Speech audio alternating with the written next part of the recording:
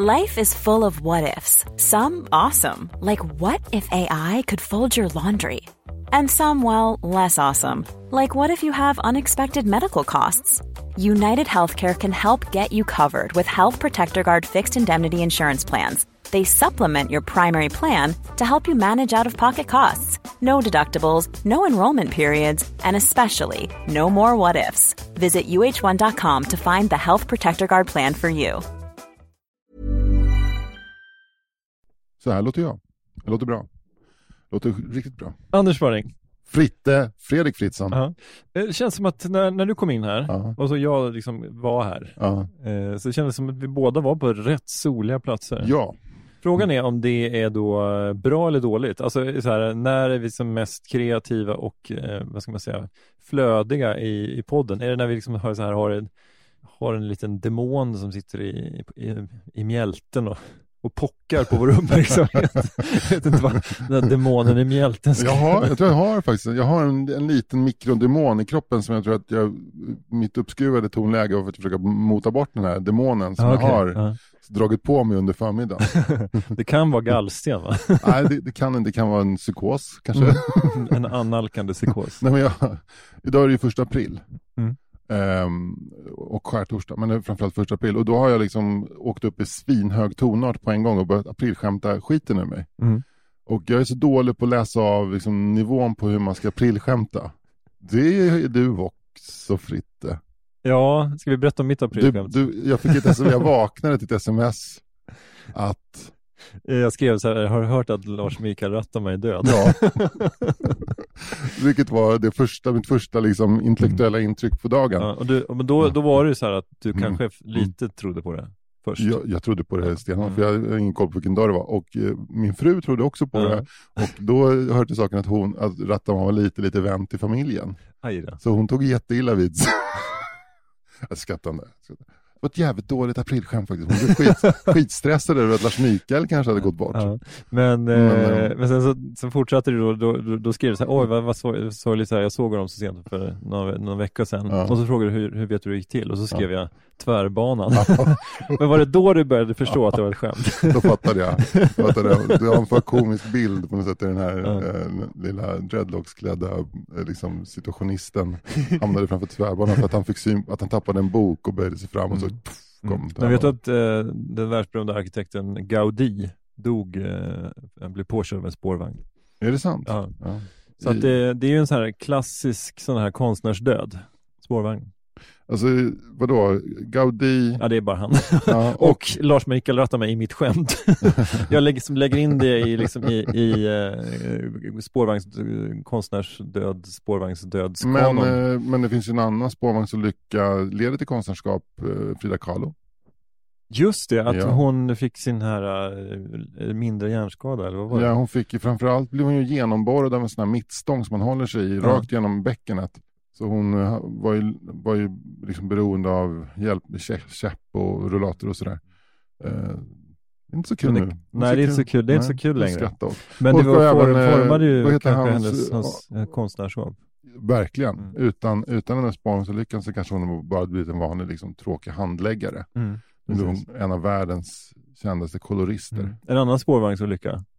Håkan Hellström, 16 år, åker på vagnen. Blir lite retad av några äldre killar. Han knyter näven i fickan och tänker, jag ska visa er. Nej. Och skriver sin musik. Ja.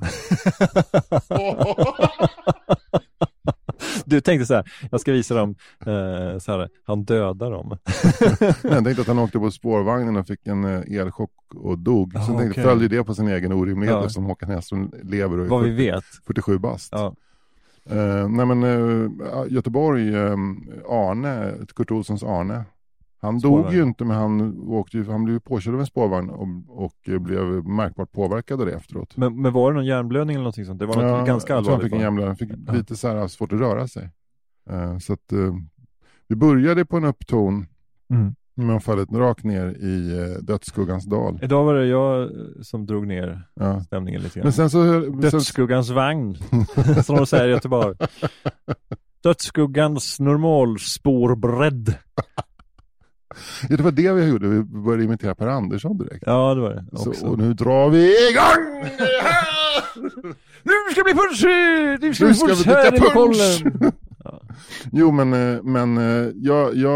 jag befann mig på en dålig plats därför att jag drog efter ditt aprilskämt och sen har det varit ett antal andra aprilskämt som har avlöst varandra. Sen så la ut det på Instagram som var att julkalenderinspelningarna ställs in på grund av corona. Och då var det egentligen att jag vidarebefordrade en annan persons skämt. Men då hörde flera personer av sig och var liksom väldigt rädda. Det var Gisen Erdogan hörde av sig. Vad fan? Och då kände jag så här, folk får inte gå på, alltså, folk måste gå på skämten på ett ro. Alltså du kan inte skämta om saker som påverkar andra människors liv. För det var så här, nu blir det ingen jobb. Nej. Så jag skämdes och då var jag tvungen att liksom bara kommunicera med olika personer, skicka meddelanden, tappade fokus. Okay. Har så gått och svarat på olika Instagram-meddelanden på Ringvägen och var på överkörd av en spårvagn nästan. Om det hade funnits spårvagn. Ja. Men om vi leker att 3:an eller 4:ans buss är en spårvagn så hade det blivit överkörd av en spårvagn. Ja, det hade det kunnat bli. Ja. Men frågan är om det är liksom bättre. Det känns som att spårvagn är tuffare att bli påkörd av. Ja, alltså bli påkörd av en buss. Ja. Det är lökigt. Men påkörd av en spårvagn. Det finns inga kända konstnärer som är påkörd av en buss. Det är en stark story. Ja, verkligen. Verkligen. Men nej, men jag tänker ibland på det här med spårvagnar. Vi ska inte in där. Men du, men efter att du liksom har räddat det här smaklösa skämtet nu då i en halvtimme, liksom, kan du andas ut lite nu då eller? Ja, men jag tänkte på det precis innan jag gick in här att jag har inte knäckt första aprilkoden. Jag har aldrig, en gång så la jag ut på Facebook, jag hade ett skämt som jag tyckte var jätteroligt, att jag hade hittat driver av Stig Lindberg porslin på vinden. Och nu slänger jag skiten om ingen kommer att ta den. Men det är väl roligt? Ja, det var jätteroligt, men alltså, när man får typ så här 180 skriande svar, då är det inte så roligt längre. Nej. Och året därpå så... men det är ju någonting kul med skämtet, alltså, ja, men nu är det ju kul igen. Ja. Ja, nu alltså, är det roligt när man återberättar. Ja. Men det blev en stressig eftermiddag. Jag har hittat driver av Stig Lindberg porslin servis Berså på vinden. Jag slänger skiten om ingen hämtar den. Det här är från en gång när jag gick in på finska Philadelphias loppis på Borgmästargatan och det stod en stor banankartong full med Stig Lindberg porslin för 75 spänn. För det var någon där som inte hade koll och jag bara 75 spänn har inte jag, så gick jag. Det hade ju varit fan en pensionsförsäkring. Ja, verkligen. Men det hade ju nästan varit ännu roligare skämtet om du hade skrivit så här: hitta de här gamla kopparna på vinden. Eller liksom så här, slänger om det är ingen som vill ha dem. Alltså, då avslöjar du också vilka av dina vänner som Lindberg. Ja, och som inte... Alltså, och vilka som eventuellt så här, är fula nog att så här, jag kan ta det utan att säga, men du, det där är Stig Lindberg, det där ska du behålla. Ja, verkligen. Det där... Då är det ett aprilskämt och en rensning bland ens Facebook-vänner samtidigt. Så att alla som inte har gått på det tar man bara bort. Ja, men då finns ju en liten risk också. Eller att det är någon som inte vet heller att det är Stig Lindberg och som säger jag kan ta det bara för att de tycker att det är fint. Ja, exakt. Så att det är jävla svåra moraliska dilemman där alltså. Men, ja, precis. Det där är ju ett Bullenbrev alltså. Så här, hej Bullen, så här, jag heter Moa, jag är 12 år. Jag gjorde ett aprilskämt som handlade om Stig Lindberg porslin, där min tanke var att se vilka som var ärliga nog att erkänna att det faktiskt var värdefullt, och resten som bara skulle roffa åt sig skulle jag ta bort från sociala medier. Men nu har jag kommit på att det kan finnas en liten risk att de inte vet att det är Stig Lindberg porslin, men bara tycker det är fint och tänker, ja men jag kan ta det om inte hon vill ha det. Hur ska jag göra? Snälla hjälp mig. Det hittills tråkigaste brevfilmen. Ja, men det tråkigaste, men också den mest intressanta. Ja, verkligen. Alltså, vem vill höra så här, hej Bullen, jag är lite tjock och mobbar, vad ska jag göra? Vem vill höra den skiten liksom? Du... Träna! Ja, det blev det hårt. Ja. Men året därpå då, efter så gjorde jag samma skämt igen. Det var ju ändå rätt lyckat. Men året därpå så gjorde jag samma skämt, fast då var det Carl-Johan De Geer-litografier. Jag bränner skiten om ingen tar det. Ungefär 7 minuter senare så la Ernst De Geer till mig som kompis på Facebook. Alltså Karl Johans son, Ernst. Örnis bilar.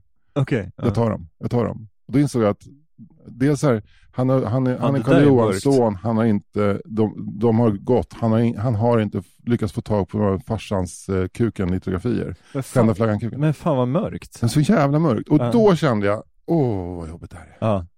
För att det var då en låt säga 19-20-årig grabb som plötsligt så här, och då var jag också dels tvungen att säga att det är bara ett skämt, men jag var tvungen att avslöja att hans pappa är någon slags skämtmaterial. Ja. Fast det tycker jag ju inte att han är. Karl Johan De Geer. Nej, men alltså jag tyckte ju liksom inte så här skämtet att du har Karl Johan De Geer litografier, det är ju ändå, det är ju inte på något sätt på Karl Johan De Geers bekostnad. Det är väl snarare som att han är ju Stig Lindberg i det här skämtet. Ja, att det är ju relativt värdefulla grejer ändå, tänker jag. Ja, det är uppe, det höjer hans varumärke. Ja, så att det tycker jag ju inte att det skämtet slår ju inte mot Karl Johan De Geer, tänker jag. Nej. Alltså att han inte skämtmaterial på det sättet. Det är så här, om du hade liksom lagt upp en så här, nu säljer jag mina så här Lasse Åberg glas. Det är ett annat skämt ju. Eller hur? Ja. Det är ju, med all respekt för Lasse Åberg, han är ju en härlig prick såklart, men det är ju inte så att en sån skända flaggan kanske kostar ett par tusenlappar i alla fall. Men ett Lasse Åberg-glas är ju liksom, betalar ju folk för att bli av med, tänker jag lite grann. Alltså i vissa kretsar. Ja, alltså jag hade ju inte hakat på den. Nej. De glasen får man ju när man konfirmerar sig typ, eller så. Vi var väl inne på det. Ja, men det var det och Ulrika Hydman där. Hydman Wallin. För så hörde jag av en lyssnare som var släkt med Ulrika Hydman och sa att det är Wallin. Apropå Stig Malm så var det en klanen Wallin som sa det är Wallin, inget annat. Inte, du tänkte att det kunde vara Wallien möjligtvis? Ja, för att det stavas så. Ja, nej, men alltså det var mer att jag kände att jag avslöjade Ernst dåliga fantasi och att Ernst inte hade då. Eftersom mina svärföräldrar var ju goda vänner med de här, så är ju skämtet driver av Karl Johan De Geer litografier inte helt way out. Liksom det finns en sanning bakom. Jag kommer ihåg jag och Sia, Fabian, alltså Mimis brorsas tjej, skulle flytta en hurts från källaren i Vamlingbo till vinden. Och då åkte en låda upp och där låg det ett antal kuken. Och då började vi gräla, jag och Sia, om vem jag eller om Fabian eller Mimmi hade fått mest litografi. Mest vid baren. Vem ska få de här? Så det är inte helt farfetched. Men det lever så naket på något sätt. Ja, precis. I andra familjer så bråkar man om så här andelar i det här lilla sommartorpet i Södermanland som kanske möjligtvis går för 370 000 på öppna marknaden. För att det saknar liksom rinnande vatten. Men i er familj så bråkar ni om liksom olika så här litografier från kända konstnärer. Ja, bara Karl Johan De Geer. Men hela det här aprilskämtet började ju med att din kompis och min bekanta, får man väl ändå säga, Thomas Andersson skickade till mig ännu tidigare på morgonen. Så här, har du hört att Lundbergs konditori ska flytta till Aspudden? Så jävla bra. Alltså, men då är det ju bra på riktigt ju. Ja. Men jag blev ju upprörd. Jag tänkte så här, det är väl, både jag och Thomas bor ju i Gröndal och där finns ett konditori som heter Lundberg som är väldigt trevligt och som är ett gammalt 50-talskondis som har liksom behållit inredning, så det är ju en liten pärla kan man säga, och det är ju en av så få grejer med, det finns mycket trevligt i Gröndal, men det är ju en av de grejerna som verkligen gör det mysigt. Om man är bekant med uttrycket uspen. Yes. Alltså Lundbergs är ju en av samlingspunkterna kan man säga i Gröndal. Och men så här, jag tror att folk känner sig ganska stolta över att det finns ett så trevligt konditori i stadsdelen. Och då kände jag så här ett sting av nej, vad händer nu? Liksom, antingen är det som någon så här hyresvärd som driver upp fastighetspriserna eller att de tycker att så här, något annat problem med Gröndal. Jag kände plötsligt så här att kommer det här bli en sån här problemförort? Inte så att det kommer så här horder av så här kriminella gäng och börjar sälja så här knark, men lite grann, det kändes så här, vart är Gröndal på väg? och sen, men så var det ju ganska du säger någonting om vem du har blivit på något sätt, och det är en reptilhjärnan tänker det åt dig liksom. Nej, men jag förstår vad du menar, men det är inte främst så här att jag känner att så här att folk att det liksom att nu skräpar folk ner. Det är inte mer det, utan jag tänker mer så här liksom att det är en prestigeförlust på något sätt för hela grannskapet. Men så skrev jag direkt, vad vet du anledningen? Och då kom ju april direkt. Så, bam, som ett brev på posten. Och det var ju snyggt att han liksom caught me off guard också. Så man, för när man vaknar precis, då har man liksom inte riktigt tänkt. Det är ju före 9.00 som ska skämten dras.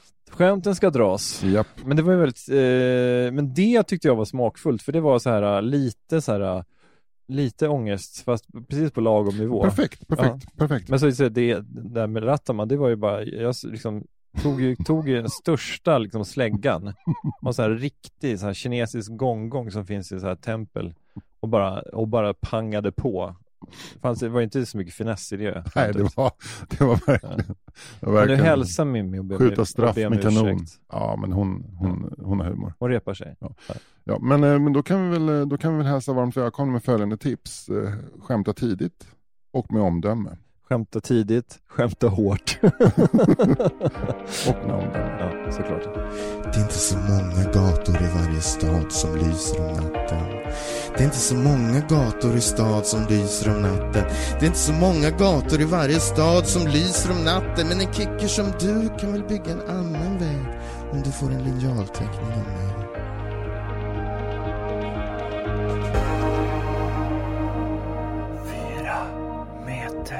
Du Anders, har vi några Patreons? Det har vi. Yes, Japp, äntligen. Japp. Äntligen är vi tillbaka. Stadigt namn. Alltså det här är en riktig, jag ska säga, den här personen är en präktig jävel. Jonathan Höglund. Ja.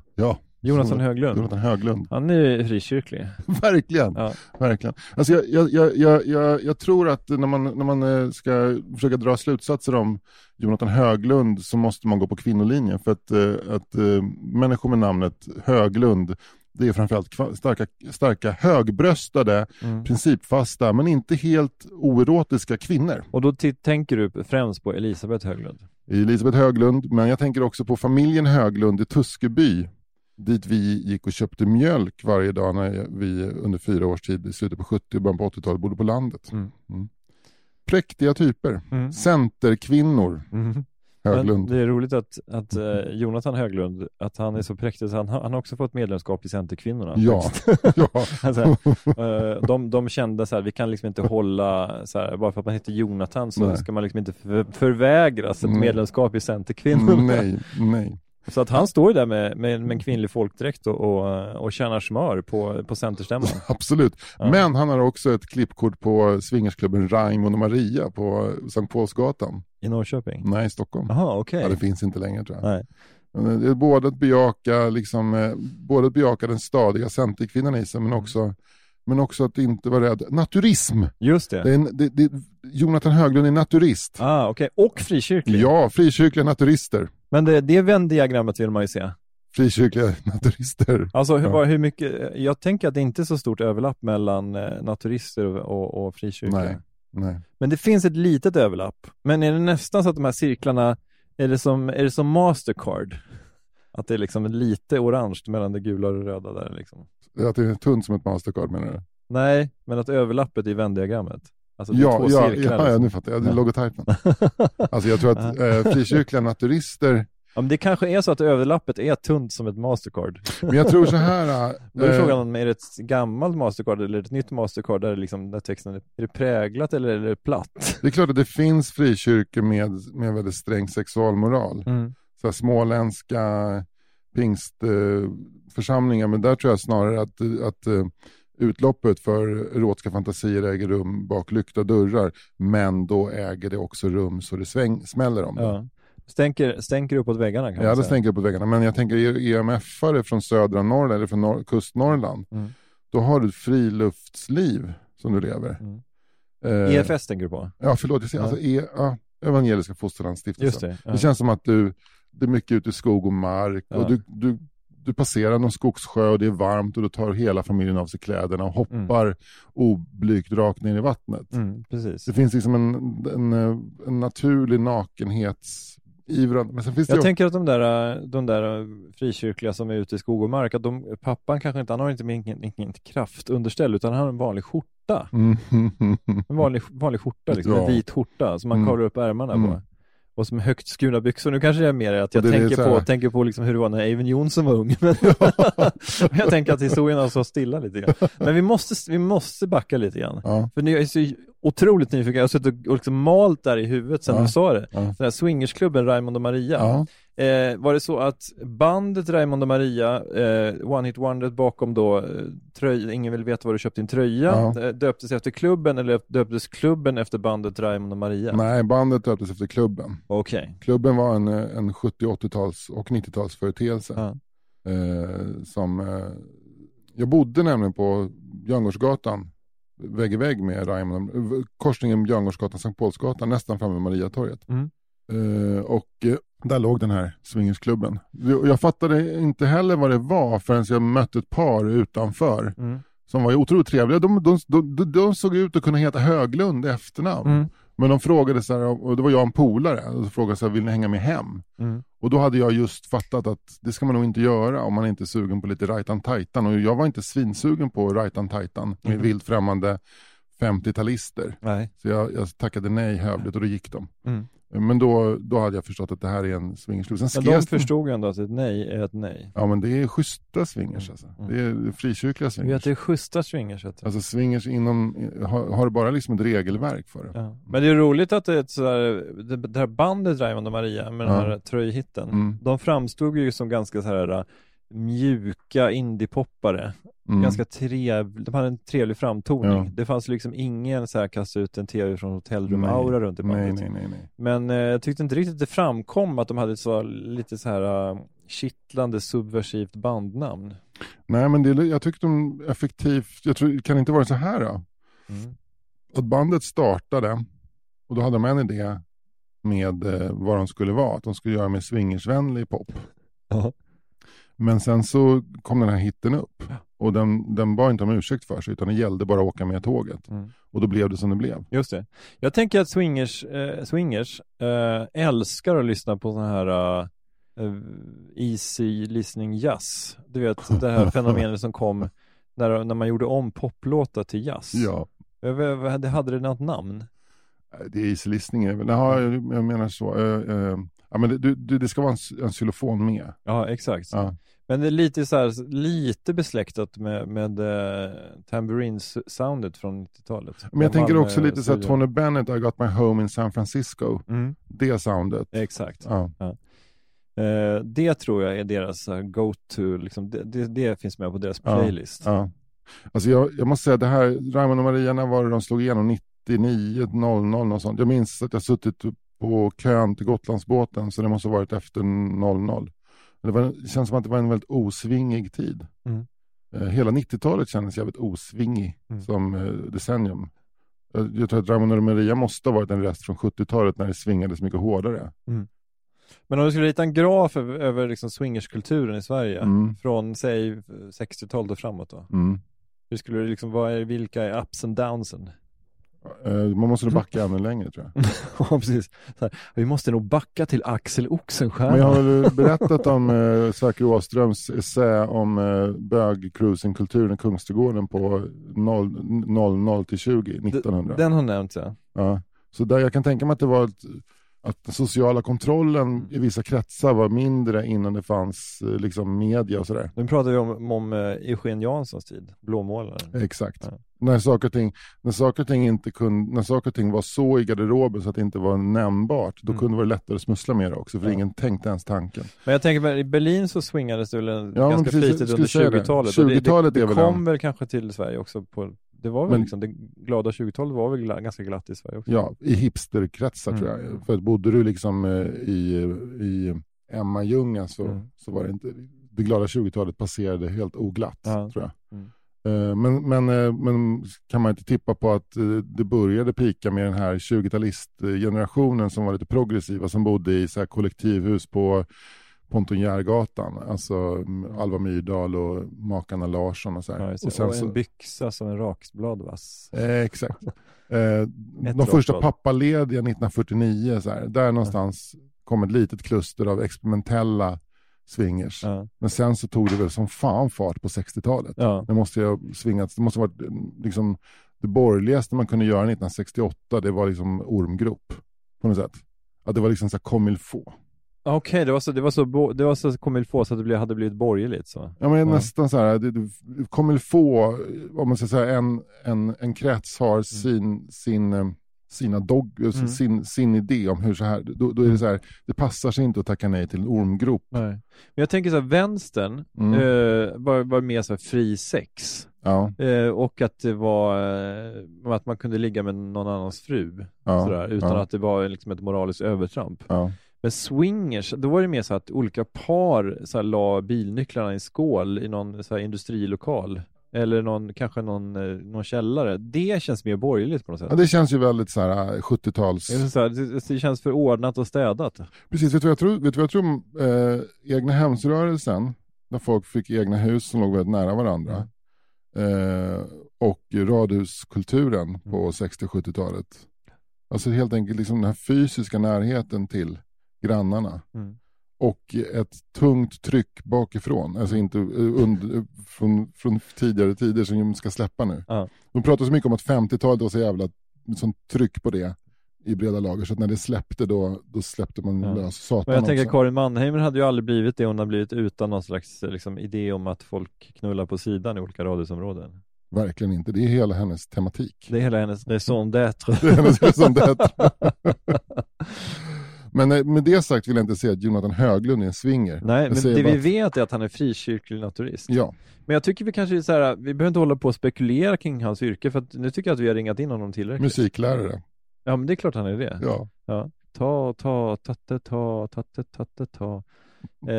Nej men för fan. Och han är ju också LP-kompatibel. Verkligen. Även om han är 80-talist så är han ju att han liksom i sitt så här musiklärarklassrum som nu kanske det heter klassrummet för musikundervisning. Där finns det står en gammal så här Technics skivspelare och ett par liksom ganska oversized högtalare. Och där liksom plockar han fram en liksom han har en gammal LP-samling som har liksom den har följt med de gamla musiklärarna.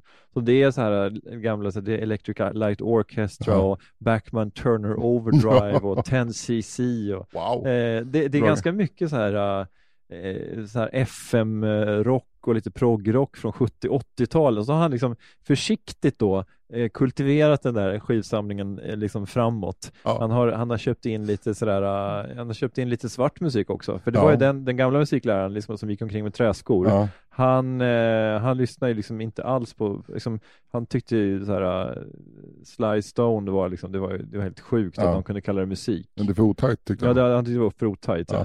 Men medan det var det som svängde mest av allt enligt andra då. Ja, verkligen. Men så då har ju Jonathan kultiverat skivsamlingen. Han köpte in lite Chaka Khan, han har köpt in lite Michael Jackson, även om han har satt en sån här liten etikett så där på den, så att obs, viktigt att diskutera det problematiska i Michael Jacksons livsföring. Så att och det gjorde han det, alltså han är född på 80-talet så han visste det här. Jag köpte också, plötsligt åker jag tillbaka till att han gjorde inköpen när skivorna kom, så att han köpte också en LL Cool J skiva som man inte fattade någonting av. Ja, precis. Det var för svart. Man fattade ingenting. Nej. Men också lite så här Boys to Men och sånt. Nej, men så att han, och sen har han köpt lite så här indie också. Han är väldigt glad över att han har en Bad Cash Quartet LP också. Som han båda römt. Vet du, jag trodde du skulle namedroppa när du pratade om musiklärare, liksom musikrummet och den här teknikspelen. Att han skulle ha en ganska gedigen samling av skivor med Ivan Renliden. Det hållet var jag inte alls på väg, ska jag säga. Men var han någon så här bandledare, va? Jag vet inte, men det känns som att det fanns någonting när jag var liten som heter Klapp och Klang. Kommer du ihåg det? Ja. Och klapp och klang. Och klapp och klang. Och klapp och klapp. Ja. Lite klapp och klang. Och då i den orkestern så leddes den av en bassaxofonist som heter Ivan Renliden. Det känns ju som att han var, alltså att han hade någon som heter Ivan Renlidens orkester. Att han var en sån här klassisk sån här bandledare. Ja, men också väldigt musiklärarkompatibel tänker jag. Det var fint att du nämnde Ivan Renliden. Men det var inte dit jag var på väg. Nej, vart var du på väg då? Jag var på väg mot det hörde du, mot Bachman Turner Overdrive. Men vi tackar såklart Jonathan Höglund för att han stöttar podden och för att han har modet att bada naken då och då. Fortsätt med det, under Jonathan. ordnade former. Var dig själv, men med respekt för andra. Quality sleep is essential. That's why the Sleep Number Smart Bed is designed for your ever-evolving sleep needs. Need a bed that's firmer or softer on either side? Helps you sleep at a comfortable temperature? Sleep Number Smart Beds let you individualize your comfort, so you sleep better together. J.D. Power ranks Sleep Number #1 in customer satisfaction with mattresses purchased in-store. And now, save 50% on the Sleep Number Limited Edition Smart Bed for a limited time. For J.D. Power 2023 award information, visit jdpower.com/awards. Only at a Sleep Number store or sleepnumber.com. Ever catch yourself eating the same flavorless dinner 3 days in a row? Dreaming of something better? Well, HelloFresh is your guilt-free dream come true, baby. It's me, Keke Palmer. Let's wake up those taste buds with hot, juicy pecan-crusted chicken or garlic butter shrimp scampi. Hello Fresh. Stop dreaming of all the delicious possibilities and dig in at HelloFresh.com. Let's get this dinner party started.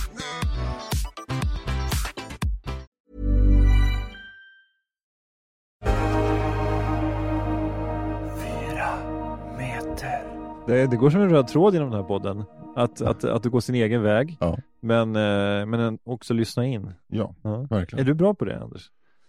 Det beror på. Jag har fått höra att jag är en ganska sensibel person. Faktiskt, av goda vänner. Ja. Du som är så sensibel. Ja. Men du ger ju ett väldigt sensibelt intryck då i den här kraglösa, långärmade t-shirten som är så här randig. Ja. Det osar kulturpappa liksom. Ja. Det gör det. Men det är ju fint ju. Ja. Det känns inte supersexigt det här. Ja, säg inte det. Det känns mer klapp och klang än Raymond och Maria, tycker jag. 1976 hade du fått ligga, kan jag säga. Fan, egentligen borde jag skjuta upp det här ämnet till senare, för jag har inte riktigt läst artikeln, men min brorsa skickade en bild till mig på en artikel som han hade hittat hemma hos farsan från april 1993 från Svenska Dagbladet.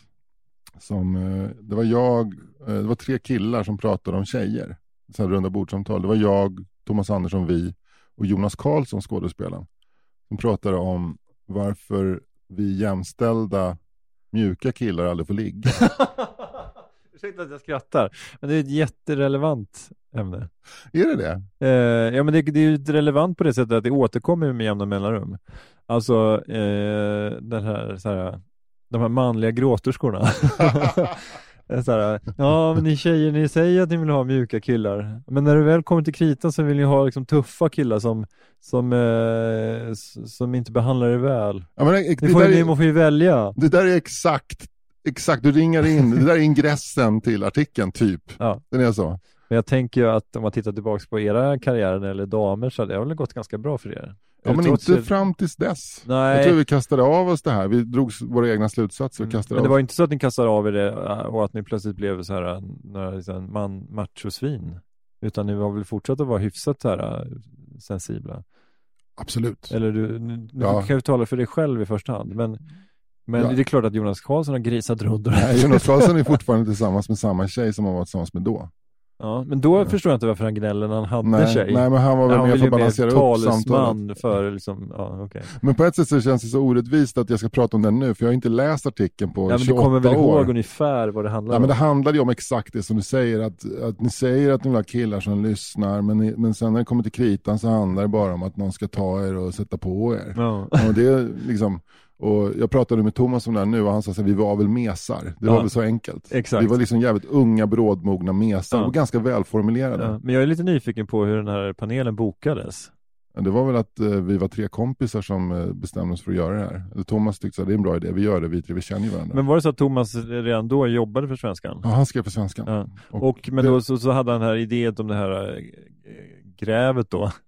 Och sen så lät han någon annan intervjua er. Nej, det var ett rundabordssamtal går ju till så att journalisten blir en del i samtalet. Just det. Nöjesguiden var ju stora på det också. Ja, och där jobbade han också. Men jag tror att det sprang väl ur någon slags samtal som vi hade haft när vi gick runt och gnällde, jag och han liksom, och så bara, det här borde vi skriva om. Ja. Och de hade en sida på Svenska Dagbladet som heter Idag. Nu ska jag säga vad jag tycker om ämnet. Ja. Jag tycker kanske att det är lite att det finns en viss töntstämpel på de killarna som säger det. Ja. Och gnäller på att de inte får några tjejer för att de är för sensibla och lyssnande. Ja. Men sen tycker jag också det är något jävligt töntigt över de tjejerna som raljerar över de killarna som säger det. För att det ligger ju också någonting i det. I vissa fall. Jag tycker det finns en gnutta sanning i det också. Jo, men samtidigt så handlar det om att kanske. Men samtidigt så måste man ju man ska ju aldrig vara ett svin. Nej. Man måste kanske våga föreslå, eller man måste våga visa strupen om man ska komma någon vart. Man måste ta risker.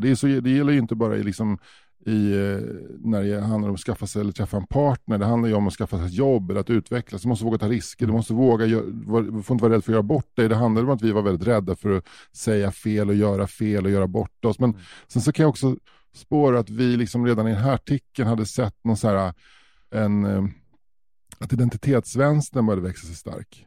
Fast uttrycket identitetsvänster fanns inte, men att det började pratas om att killar är som så där är killar och det är så här är tjejer och killar förtrycker tjejer. Alltså att vi hade inget språk för det. Nej. Men man märker på vår frustration i artikeln att vi ser den här identitetsvänstern växa sig stark, och vilket gör att killar får inte säga vad som helst längre. Och vi har anpassat oss till det, medan killar som säger vad som helst är de som får ligga. Typ så. Men det här är alltså jag är 23 år eller något sånt, 24. Ja. Men jag tycker på allvar att det hade varit en jättebra idé om ni tre hade samma samtal idag. Ja, men nu är vi så... Det är ju också det att vi var ju nästan tonåringar. Vi var så fria, vi var så orädda för att göra bort oss och för att riskera någonting. Det är som att vi hade höga tankar om våra egna tankar. Nu har man ju låga tankar om sig själv. Jo, men det är mycket försiktigt samtal. Alltså. Ja, men det nya samtalet kunde ju handla dels om det samtalet som skedde då. Ja. Så kunde ni ju liksom sparka på er själva och liksom lite grann och säga fan vad dumma och unga vi var och töntiga.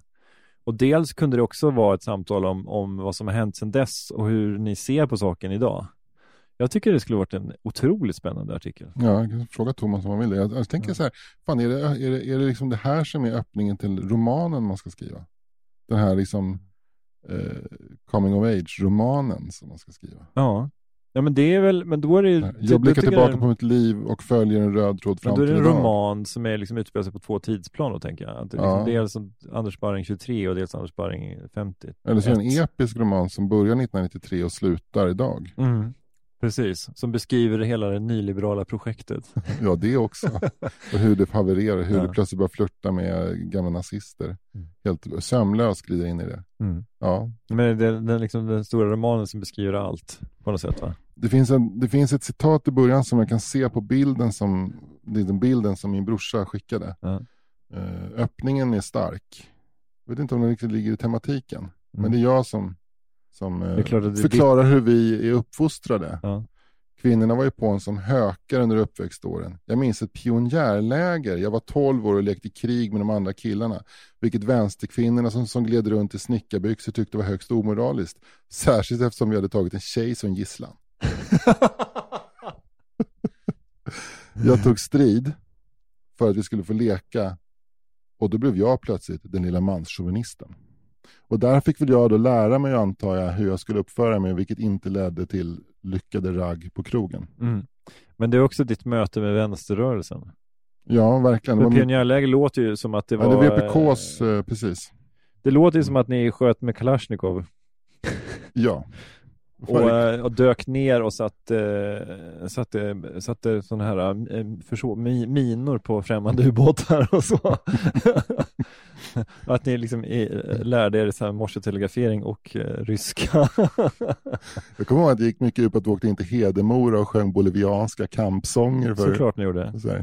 Var det så här El Condor Pasa liknande? Ja, det var så här Un Pueblo Unido, Jamar Savencido och så här. vackra låtar av Victor Jara och Che Guevara. Ett annat citat. Ja. Nu har vi kommit längre och jag tycker att vi bör närma oss liksom dagens problematik. Jag tror att det här är också jag faktiskt. Det börjar som en ekonomisk debatt och slutar med att män är skitstövlar. Kampen om lika lön för lika arbete är viktig. Därför är det otaktiskt att börja snacka om kukstorlekar. Det är att ge den rättmätiga kampen en oseriös prägel, enligt Anders. Det är bara ett lösryckt citat. Jag vet inte. Men det är intressant, men kan vi stanna där lite grann? Ja. För jag är inte säker på att jag förstår vad du menar. Nej, inte jag heller. Nej. Jag tycker att det är någonting med lika lön för lika arbete och en sån här kukmätartävling. Sådär. Frågan är om det är män eller kvinnorna som pratar om kukstorlekar här. Mm. Jag tror att det är... det börjar som en ekonomisk debatt och slutar med att män är skitstövlar. Mm. För då ser jag liksom att tidigare så var det klasskampen och sen så kommer identitetspolitiken in. Men det är kul att du redan, var 93 det här? Mm. Men det är kul att du är för din tid. Du ser problematiken redan där. Ja, tydligen så gör jag intuitivt. Jag förstår inte hur jag kunde ha gjort det, för jag var ju helt levde i en jätteliten konstig bubbla. Jag läste knappt tidningen. Tänk om du hade funnits en tidsmaskin att du kunde resa fram till 2014 och prata lite förstånd med America Vera Zavala. men det fan vad jag blev så himla äggad av det här. Alltså hela den här att du och Thomas Andersson Vi och Jonas Karlsson sitter i ett panelsamtal och pratar om manlighet. Ja. Jag vet inte riktigt vad jag ska säga om det här. Men det roliga med dina citat där, det är att du är ju både väldigt vältalig och väldigt frispråkig, tycker jag. Ja, vältalig, frispråkig och lite korkad, skulle jag säga. Ja, det går väl ofta hand i hand. Det är ju väldigt mycket jag. Ja. Men jag tycker på allvar, om inte annat i den här podden, att vi skulle göra en extra sod där ni tre satt och pratade om det här. Jag tror, jag kan fråga, annars så får vi fråga om Thomas och prata om det med oss. Jag tror det är svårare att få loss Jonas. Nu tycker du är negativ. Ja, det är jag fan. Ja. Alltså med tanke på att det är liksom det perfekta upplägget. Det ska vara ni tre igen liksom. Annars blir det ingen kul. Ja, men du har rätt i det. Fan. Ja, men alltså inte så att det måste hända nu. Men alltså det är ju liksom jag tänker att Jonas och Thomas de är ju namn i egen rätt. Och du är ju kanske på väg att bli det. Så här, artisten, låtskriven Thomas Andersson Vi, så här, Dramatens skådespelare Jonas Karlsson och julkalenderaktuella Anders Sparring pratar om ett samtal de hade i den här tidningen 1993 om manlighet. Ja, det hade varit spännande. Ja. Faktiskt. Jag är inte helt tänd på idén. Nej, jag förstår det. Men är det någon som ska producera det så kanske det är jag. Ja, det kanske du som... Då får du också ta rollen och snacka ihop oss. Självklart. Jag kan vara lite... så här band. Tjena Jonas, tjena. Fredrik Fritzson heter jag. Du var med i en artikel i Svenska Dagbladet på Idagsidan i april 93. Det var ganska pinsamma grejer som sades där, tror jag. Jag kan läsa upp en grej du sa, Jonas, här. Ja. Ska man behålla en kvinna under en längre period så tror jag att man måste visa sig sårbar. Står du för det idag? Eller var det här bara någonting som flög ur det då? Vad hade du för livserfarenhet 1993? Vad visste du om kvinnor då? Eller kvinnan i allmänhet? Hur såg du på det? Var det liksom så här en dikotomi mellan könen, som att var det så att män kom från liksom Mars och kvinnor från Venus, eller såg du er i första hand som människor? Liksom? Det är så mycket som är oklart och liksom oförlöst i den här artikeln. Så att vi måste ses igen, Jonas. Nu är frågan, nästa tisdag har jag bokat en studio här och jag vet att din kalender är tom, Jonas, eftersom det är corona.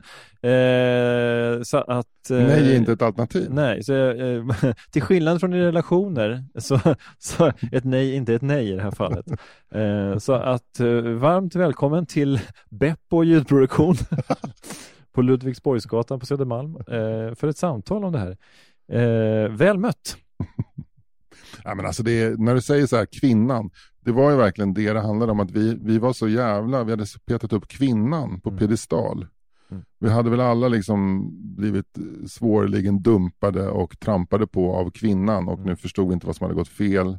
Jag tror jag hade någon historia där jag hade varit ihop med en tjej och sen, som var så här väldigt politiskt korrekt och som verkligen lärde mig att liksom du ska läsa Susan Sontag, bla bla bla bla. Så du ska bli vegan, och sen så blev jag dumpad för någon popstjärna som var 5 år äldre och hade typ helt andra värderingar, men kunde ragga. Ja.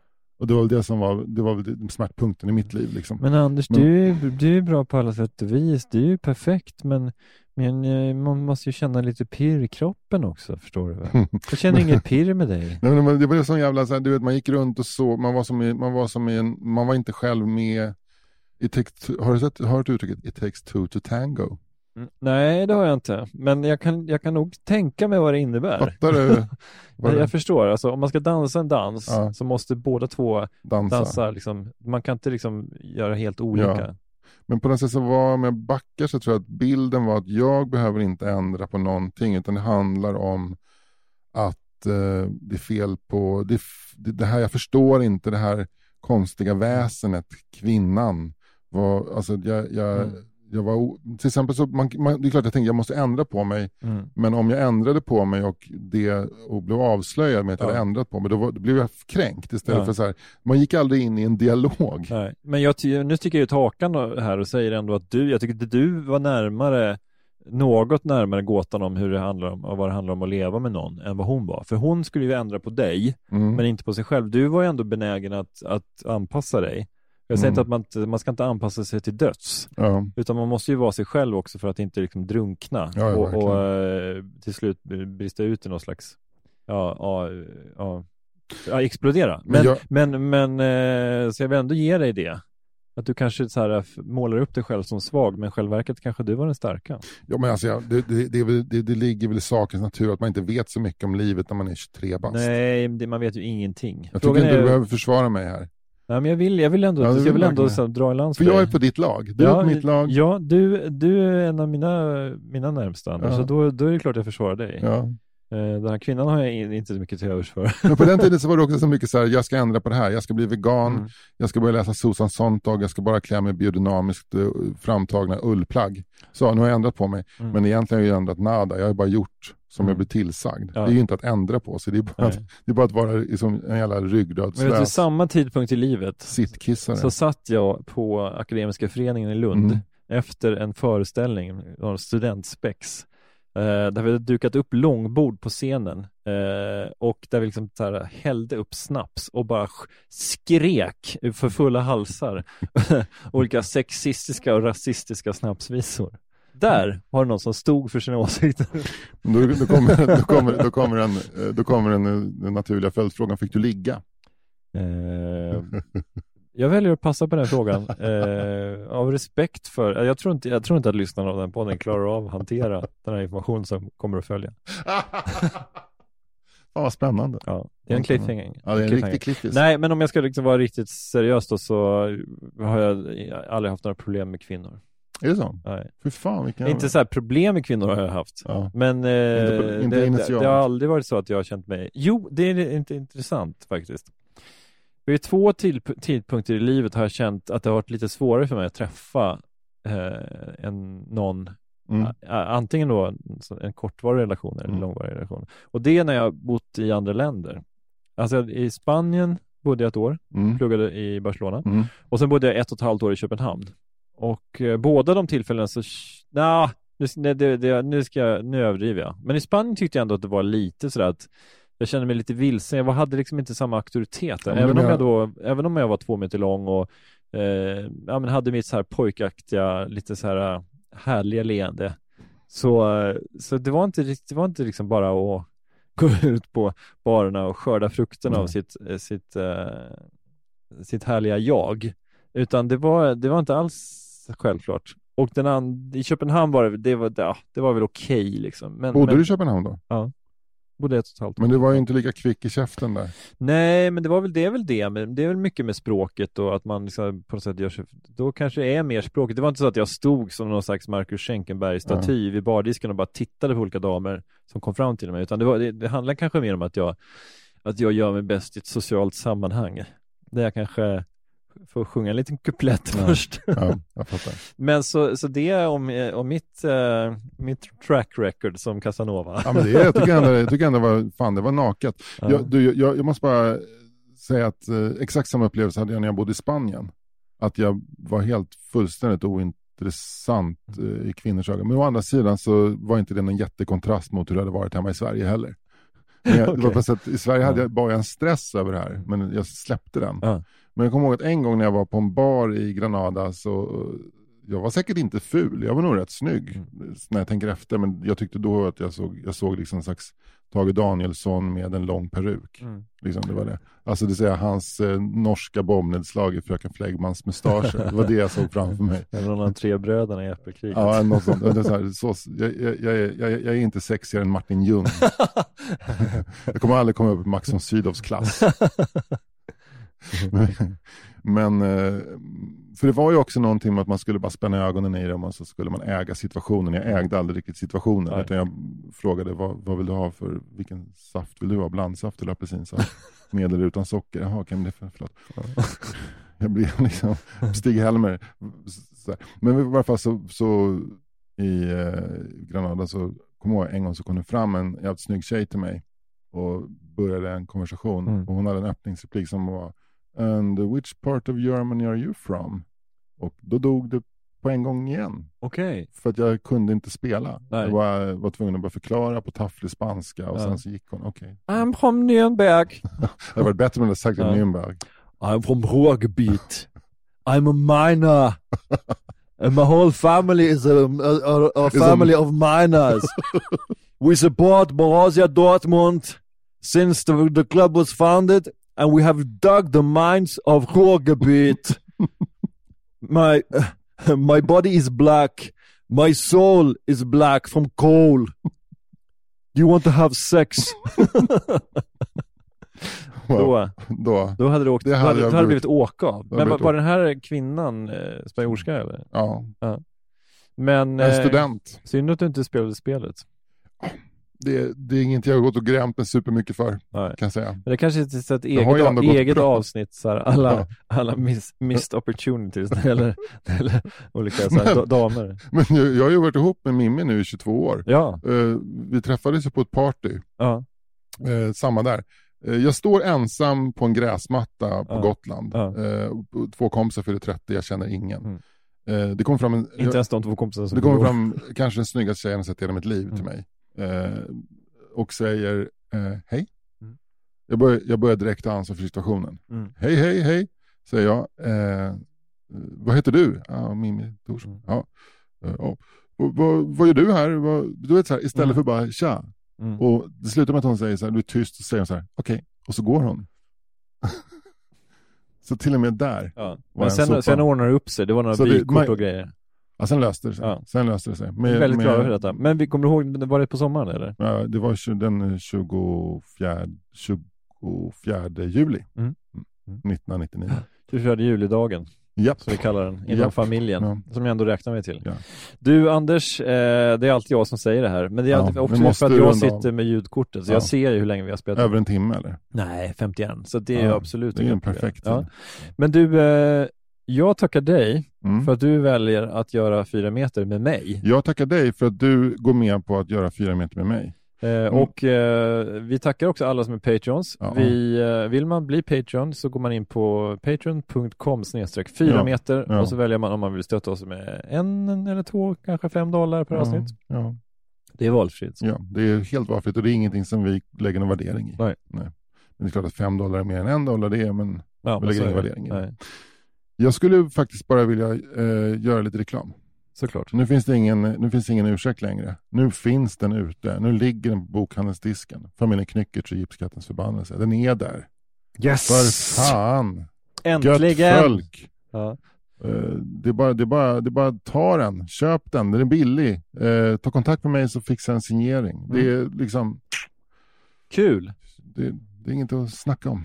Firma Sparring Gustafsson slår till. Firma Sparring Gustafsson slår till. Ja. Fan vad härligt. Ja. Du, jag kommer att bege mig ut och köpa den till min son. Det ska du göra. Ja, om jag inte får den från författaren.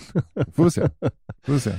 Och nu ska vi fira påsk, Anders. Det ska vi göra. Det kan vi kanske bli liksom ett par kokta ägg och en starkpangare. Vi får se. Ja. Hej. Hej då. Hi, I'm Daniel, founder of Pretty Litter. Cats and cat owners deserve better than any old-fashioned litter. That's why I teamed up with scientists and veterinarians to create Pretty Litter. Its innovative crystal formula has superior odor control and weighs up to 80% less than clay litter. Pretty Litter even monitors health by changing colors to help detect early signs of potential illness. It's the world's smartest kitty litter. Go to prettylitter.com and use code ACAST for 20% off your first order and a free cat toy. Terms and conditions apply. See site for details. Even when we're on a budget, we still deserve nice things. Quince is a place to scoop up stunning high-end goods for 50 to 80% less than similar brands. They have buttery soft cashmere sweaters starting at $50, luxurious Italian leather bags, and so much more. Plus, Quince only works with factories that use safe, ethical, and responsible manufacturing. Get the high-end goods you'll love without the high price tag with Quince. Go to quince.com/style for free shipping and 365-day returns.